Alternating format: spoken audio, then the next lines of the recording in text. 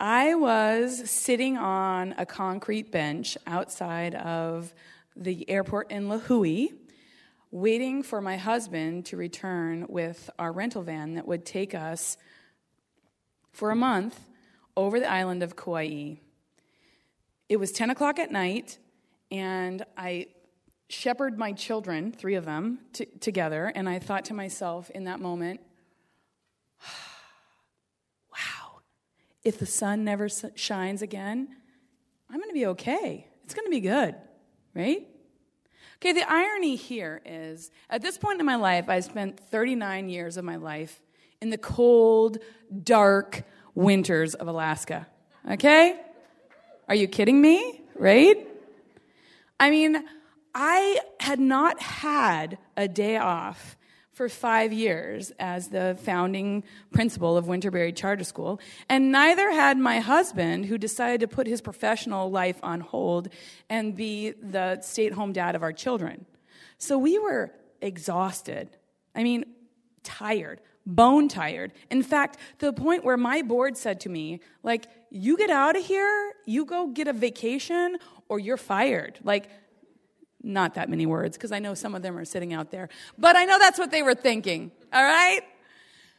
So 2 days later, we were headed to the Kauaian monastery, and we were on our way in this peaceful, sunny place, and we were going to spend our day with Hindus, right? Like, that's good news, right? And as we came to a four-way stop, I looked to the right, and I saw what really could only be a sign from the heavens, right? It said, missing dog, $3,000 reward. Right? $3,000 reward. And I said to myself, we got to get this shit, right? So I get my husband's attention, and I say, look, can you believe it? At which point he says, oh, so sad. Like, it's so sad. They're without their dog. I looked at him and I said, yes, they're without their dog. We're poor teachers. We're going to find that fucking dog. We're going to collect that $3,000. We're coming back to Hawaii, okay? And I see in his eyes this, what I assume to be at the moment, like, interest. As I reflect, I think it might have been terror, because he knew at that point what happened when I got my mind around something, okay? So I said, you know, it's kind of a small island, and there's 5 of us. I mean, granted, 3 of them are under 9, but I mean, really, we can do this shit, right? He's like, yeah? I said, good. Okay, so the days that followed were full of looking for the dog, right? Like, I'm looking for the dog. I'm in my seat, I'm looking for the dog. I'm in the surf with my kids, I'm looking for the dog. Right where the sand hits the trees, I'm looking for the dog. I'm looking for the dog. At night, I wish I was looking for the dog, but frankly, I was thinking about cash. Like, fucking cold, hard cash. Because I'm coming back to Hawaii, right? That's what I'm going to do. All right? So the days go on, and I'm feeling frustrated because I feel like I'm the only one on board for this plan, you know? I mean, like, seriously? So 2 days before we leave, we decide to go to this beach that we've never been to. It's kind of a marginal day, mostly cloudy. The sun peeks out every now and then. We pull up into this parking lot that's totally gravel. And way down the beach, I see some kind of gathering. It looks like some kind of contest or something, but I don't even think about it. I do the routine, like take everybody out, get them in their place, and I'm starting to put my seat up, and I look down the beach. There's the dog. I mean, seriously, the dog. It's like a canine Bo Derek. I mean, full on, like, slow motion coming to me. I'm like, seriously? Are you kidding me? It's the dog. So I run over to my husband and I say, it's the dog. It's the dog. He's like, are you sure? I'm like, yeah, I'm sure. So,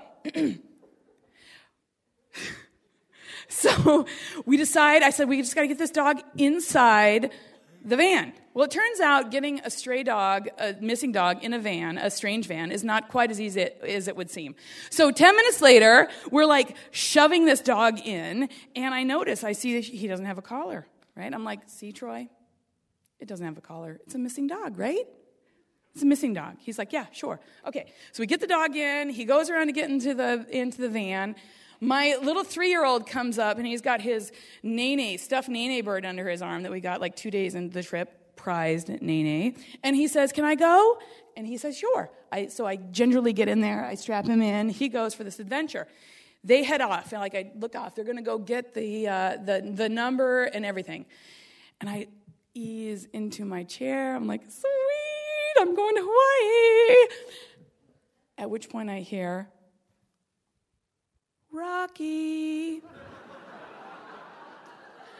Rocky. And I look over, and there's this elderly woman, and she's coming towards me, not very far away. So close, in fact, I can see not only does she have a leash, but she has an empty collar. Right? So I go over and I introduce myself, and I'm like, what's happening? She tells me her name's Emma, and she says the love of her life is missing. And I say, I can help you with that. I'll help you look for your dog. I'm really good at it, and I'm 99% positive by the end of this day you're going to get your dog. She said, really? Really. So we spend an hour together. She ends up telling me her life story. I don't tell her everything about mine. And she ends up leaving because she has this tournament that she has to see. And I say to Emma, give me your information. I promise. I have a good feeling about this. 99% positive, we're going to find your dog before the end of the day. She's like, really? We got it. So she goes, oh, I hate that. So she goes, and I come back, and I call my husband, and he's not anywhere to be seen. He finally shows up. He's like screeching into the parking lot. There's dust everywhere. He opens the door.